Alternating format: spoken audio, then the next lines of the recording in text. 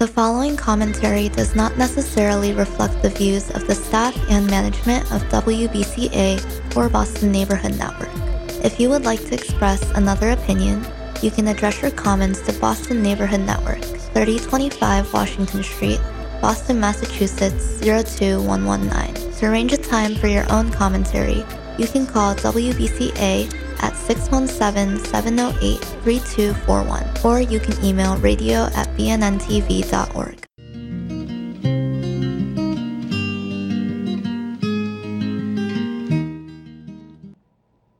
Hello, welcome to Life Matters. I'm your host, Brendan O'Connell. Well, we often don't talk about this subject, but it's a very important subject that has to do with the post-abortion recovery. And we have the founder and president of your organization.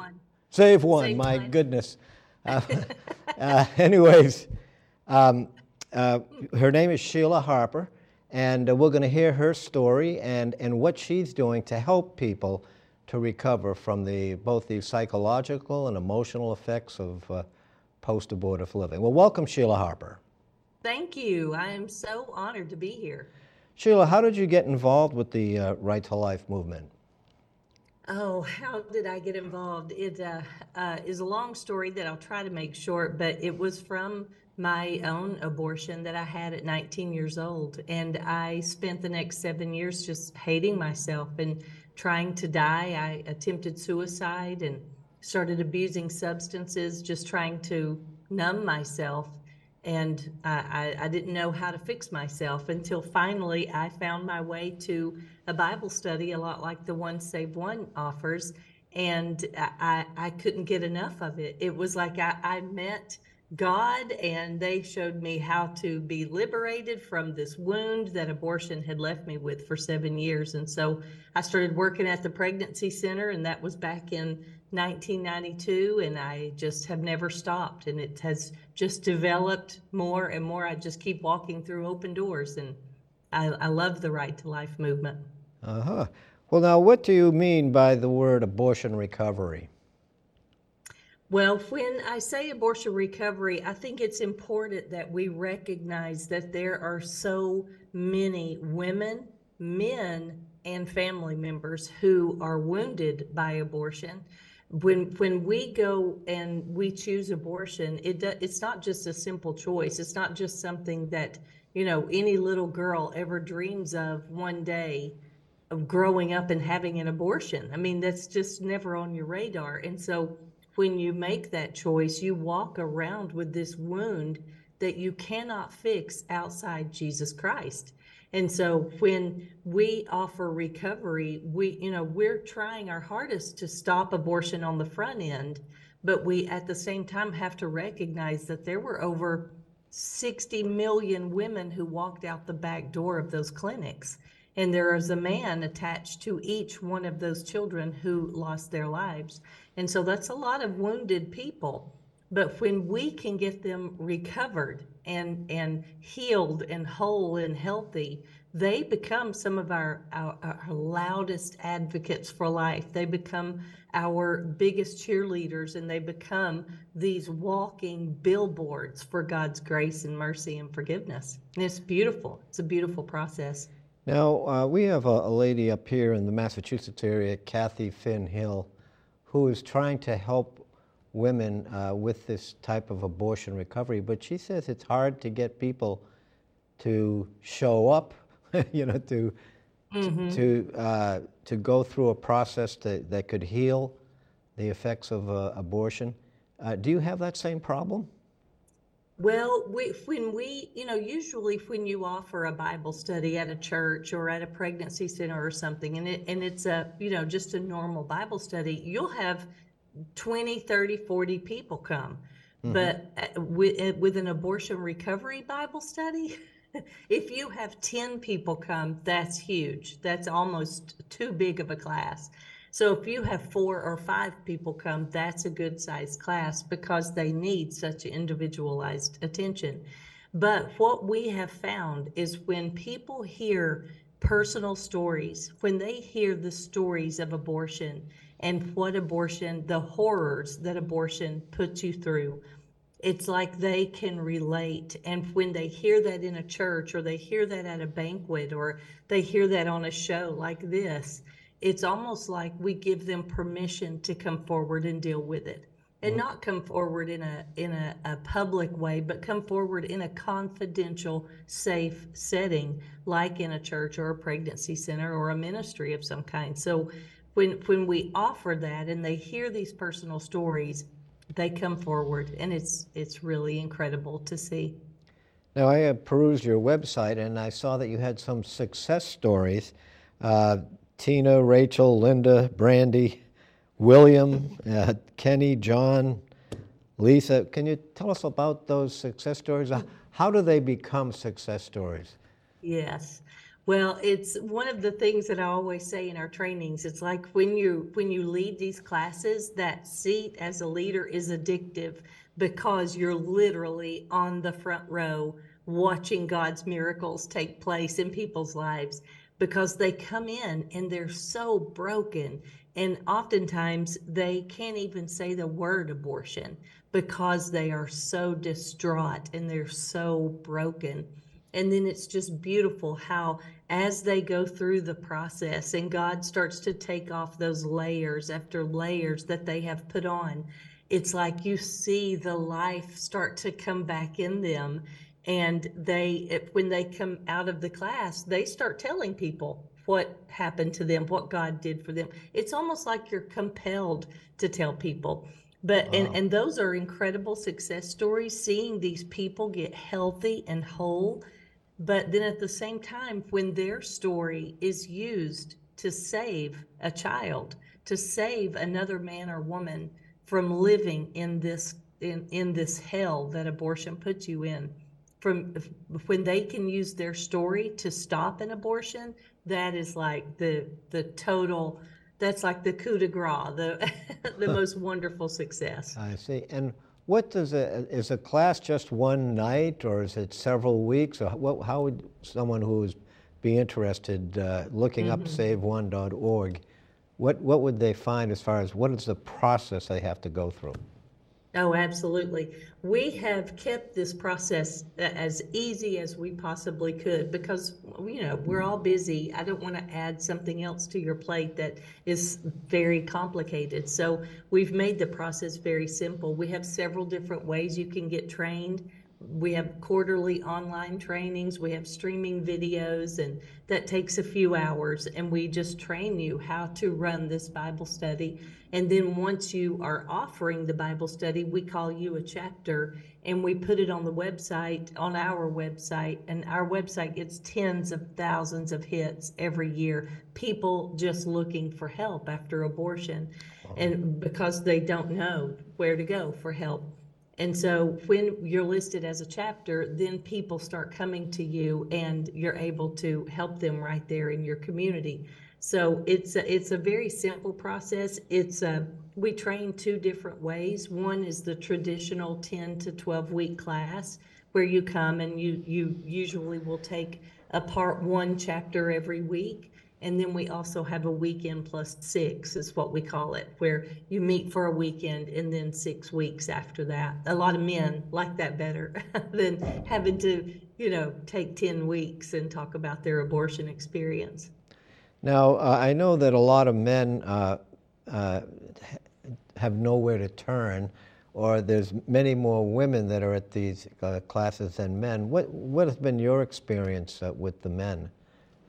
Or does your husband Jack deal with them? Yes. Well, when early on, we started Save One in 2000, and I would say it was probably around '04, excuse me, we had the first man asked to come through the women's class. And so I didn't know what to do with him, really. And so I just said, yeah, come on. And I gave him the book, which at the time it was pink and had flowers on the front. And I said, you're just going to have to change the pronouns to fit your situation. So that's what he did. And I really thought that was a fluke. But then the next time I offered the class, another man asked to come through the class. And I knew then something was up. And I started really analyzing. And I feel like the other side was ingenious in making us believe as a society that this is just a woman's issue, because because everyone knows how influential a man's voice is in our life. I mean, we've just seen right now with Britney Spears coming out and admitting that she's had an abortion because her boyfriend Justin Timberlake encouraged her to. A man's voice is very influential, and so they made it all about the woman, leaving us out here making just vulnerable, making a choice that we were never created to make. But we've raised this entire generation of men to believe they can't speak to this issue. And so we have so many times people will come to us, couples will come, and the woman will be saying, I wanted him to stop me. And the man would be saying, I didn't think I could. I didn't think I should say anything. It's her body and her choice. And so we started helping men. I wrote the men's Bible study. We started helping men, and it was going good. We would have one or two a year come through the classes, and we felt like we were doing good. And then in 2018, my husband joined Save One full time, and he became the men's director. He runs everything to do with the men. And men came out of the woodwork. It was so incredible to see. Every single week, my husband and I are usually in a different church speaking on issues of life. And we always mention the men. And undoubtedly, every week, a man will come up to my husband and say, it's the first time I've ever heard someone talk about my grief. And they instantly they have a place to turn. And so it's incredible. I love seeing men come through. Now, when we hold a training, ever since 2018, I think we've had one training that we did not have a man in it. And so it's really awesome to see. Wow. When they know they have a place to turn, they come out and they deal with their stuff. I see. Now, as I perused your website again, I saw an interesting look. You have a lot of books or pamphlets, and one is called Finding You, Recover Your Identity After Sexual Trauma. Yes. Give me an example. How does one recover their identity? Or how is their, first of all, how has it been damaged, and then how do they recover their identity? Well, my heart is abortion recovery, and as I was doing abortion recovery all these years, these nearly 3 decades now, I started seeing this correlation between people who were coming to us for abortion recovery help had some type of sexual trauma in their past, like a rape or a childhood sexual abuse, mostly childhood sexual abuse. And I started reading research and papers and books about this subject because other people had put this together, that abortion is actually the aftermath of sexual trauma. And so when I started realizing that, I saw that if we can get people healed from sexual trauma, we will have far less abortions in the world. And so I wrote that Bible study as well called Finding You, and we have Finding You groups popping up now, like we have Save One chapters. But when you are traumatized sexually, it's like everything in your mind gets twisted. Your thoughts about yourself, your identity, everything you see and do, decisions that you make are seen through that lens, that filter of that sexual trauma. And so it so messes with your identity that you grow up and you think you're this one person, but actually God says you're this person. And so that Bible study just kind of helps them get back to who God says they are, not what the trauma made them believe they were. Do you think that trauma has led to, I know in statistics that I've read myself, Dr. Reardon out of the Midwest, that suicides are, I think, 6 times greater amongst the female population that have had an abortion versus the female population that haven't. And they're told not to talk about it a lot of times. Don't talk about it, And, keeping it inside, that has to hurt, doesn't it? Yes. Absolutely. It absolutely does. I've often described it as, and I hate to be so dramatic, but this is actually a spiritual issue. This is Mm-hmm. it, and it's one that we have to fight spiritually. But I've often described it as when you choose abortion, it's almost like you open this door of death in your life, and the enemy just keeps consuming and consuming until you're in the grave. Hmm. And I remember with myself, I kept trying to fix myself during that 7 year period before I found my way. But I remember thinking, how am I going to carry this? I was 21 or 22 years old by then, and I hated myself. I was completely reliant upon drugs and alcohol. But the enemy said, look at your 30-year-old self. How are you going to carry this for 10 years? And then look at your 40-year-old self. How are you going to carry this 20 years? And he started putting these thoughts in my head. And then finally he said, just take your own life and you won't have to deal with it. And I remember when I had that thought, I could take my own life and this will all be over. And it was almost like a relief, like, oh, that's how I can get rid of this problem. Because when we look at this problem, it's an unfixable problem after you've had an abortion. Your normal coping skills, your deductive reasoning, it doesn't work on this problem. You can't go back and fix it. You have to have a divine intervention come in and transform you from the inside out for this problem to be fixed. But it is fixable through him. But when you look at it like that, I can't even tell you the scores of people who have either tried to commit suicide or they have suicidal thoughts when they come to us. That's something that we discuss at length in the training because we've had so many people who come to us for help and they have suicidal thoughts or they have attempted. Now, your organization is growing quite a bit. You're not only here in America, but you're international. How did that happen? Oh my goodness. I wish I could say, well, I have this 10-point plan and I'm this, marketing genius here. But literally, and I tell people this literally, we just kept walking through open doors. And as we were obedient, it was like God just gave us more and more. But literally, I mean, you would think that Spanish would have been the first language that we translated the books into, but actually a girl who owns a chain of pregnancy centers in Romania was the first person who contacted me. And Wow. she said, hey, I ran across your Bible study. Could we take it and translate it and use it as abortion recovery in all 6 of my pregnancy centers in Romania? So I said, well, yeah, I guess. I had never even thought about going overseas. But I said, yes, that sounds great. Let's do it. And so that's what started that chain of events. Hmm. And I will tell you this is such a God story. My friend Timothy, who was that first man who asked to come through the women's Bible study, later he and his wife moved, or they got transferred through his job to Slovenia, Hmm. which is Eastern Europe. And he went over there, called me about a year later, said, you know what, there is a great need over here for abortion recovery. Could we take the women's study and translate it into Slovene? And I said, yes. As he started using the studies, he said, this needs to be all over Europe.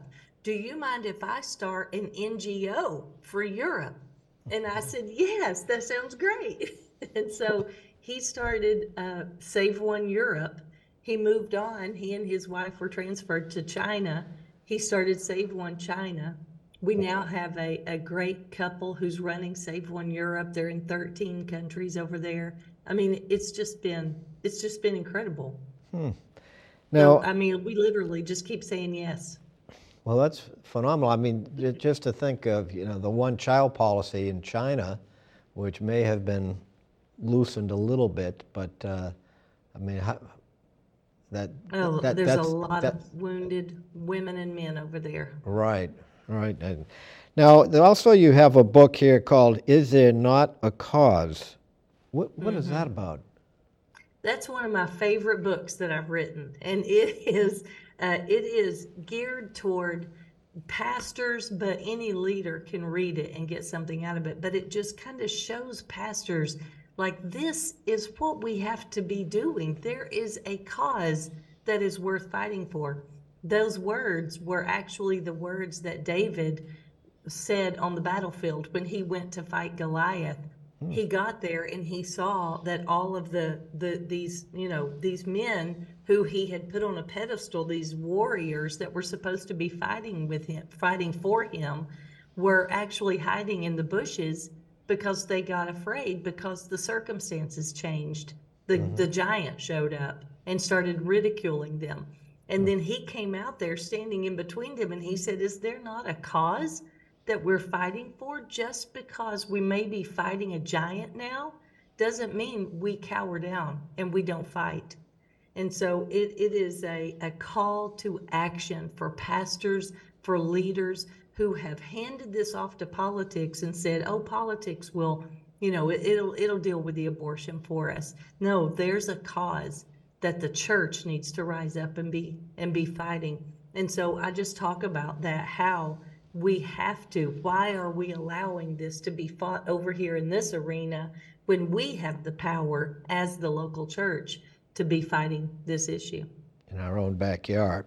Now, I wanted to also ask you about the intergenerational aspects of abortion. In other words, a daughter has an abortion and now a child is lost. They would have been grandparents. How do you have any grandparents or people that come through your program that are, my daughter had an abortion and it wounded me?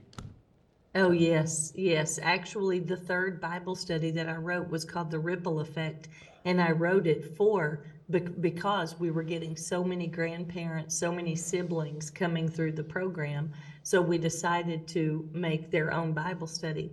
But all three of these Bible studies mirror each other, so you can hold one abortion recovery group, and anyone who is abortion wounded can come through and they have their own book. But these grandparents, they, like, a lot of times, they are the ones who forced their child to have the abortion. And then they saw their child's life go off the rails and they realized what they did was horrible. And so they're coming and they need help and they need somewhere to be able to lay down this wound so they can repair these family relationships. There's so many dynamics to that. And a lot of times the grandparents didn't know till 10 years after the abortion that they had had a grandchild that was aborted. And so it really doesn't matter how these grandparents are wounded, the pain is still the same. They lost that grandchild in an unnatural, horrible way. And so ministering to them is incredible. We had one girl who, I love to tell this story. She came through the class, was so broken.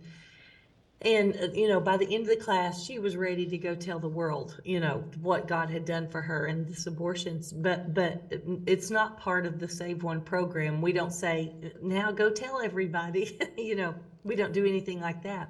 But she felt led to tell her family. So she told her family, her daughter, her son, her husband, about the abortion, what she went through, but how God transformed her.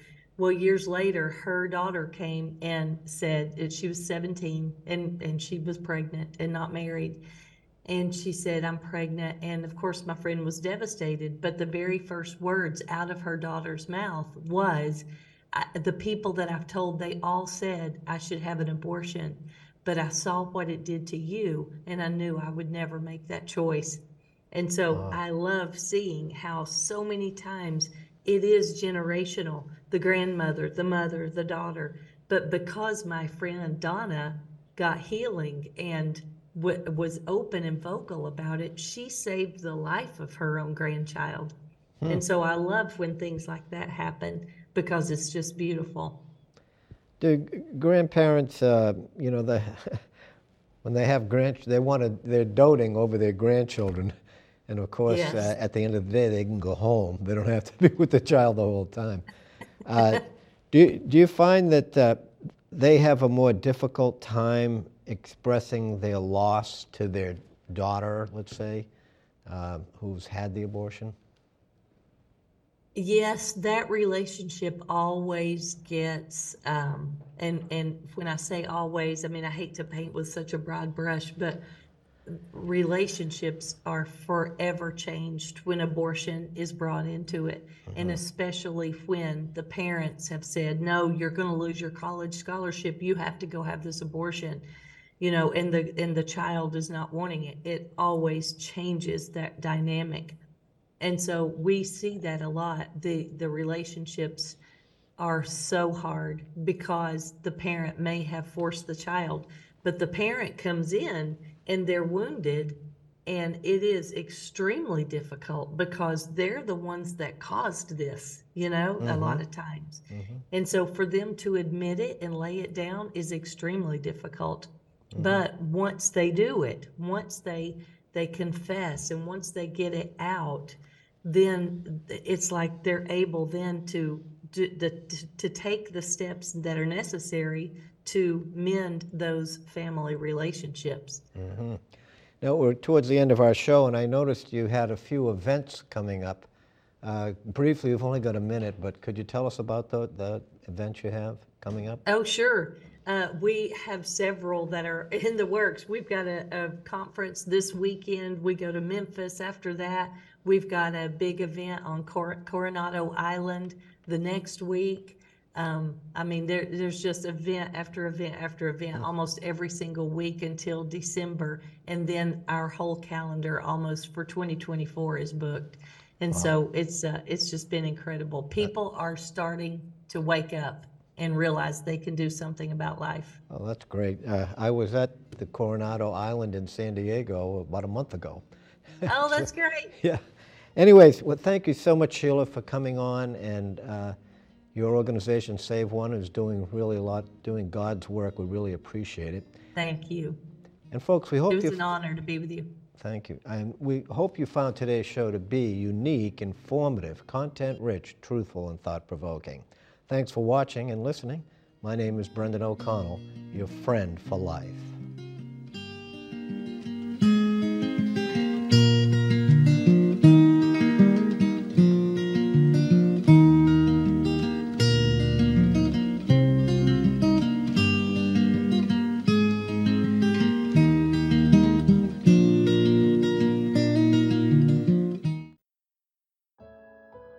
The preceding commentary does not necessarily reflect the views of the staff and management of WBCA or the Boston Neighborhood Network. If you would like to express another opinion, you can address your comments to the Boston Neighborhood Network at 3025 Washington Street, Boston, Mass. 02119. Attention WBCA LP 102.9 FM. If you would like to arrange a time for your own commentary, you can call WBCA at 617-708-3241 or email us at radio@bnntv.org.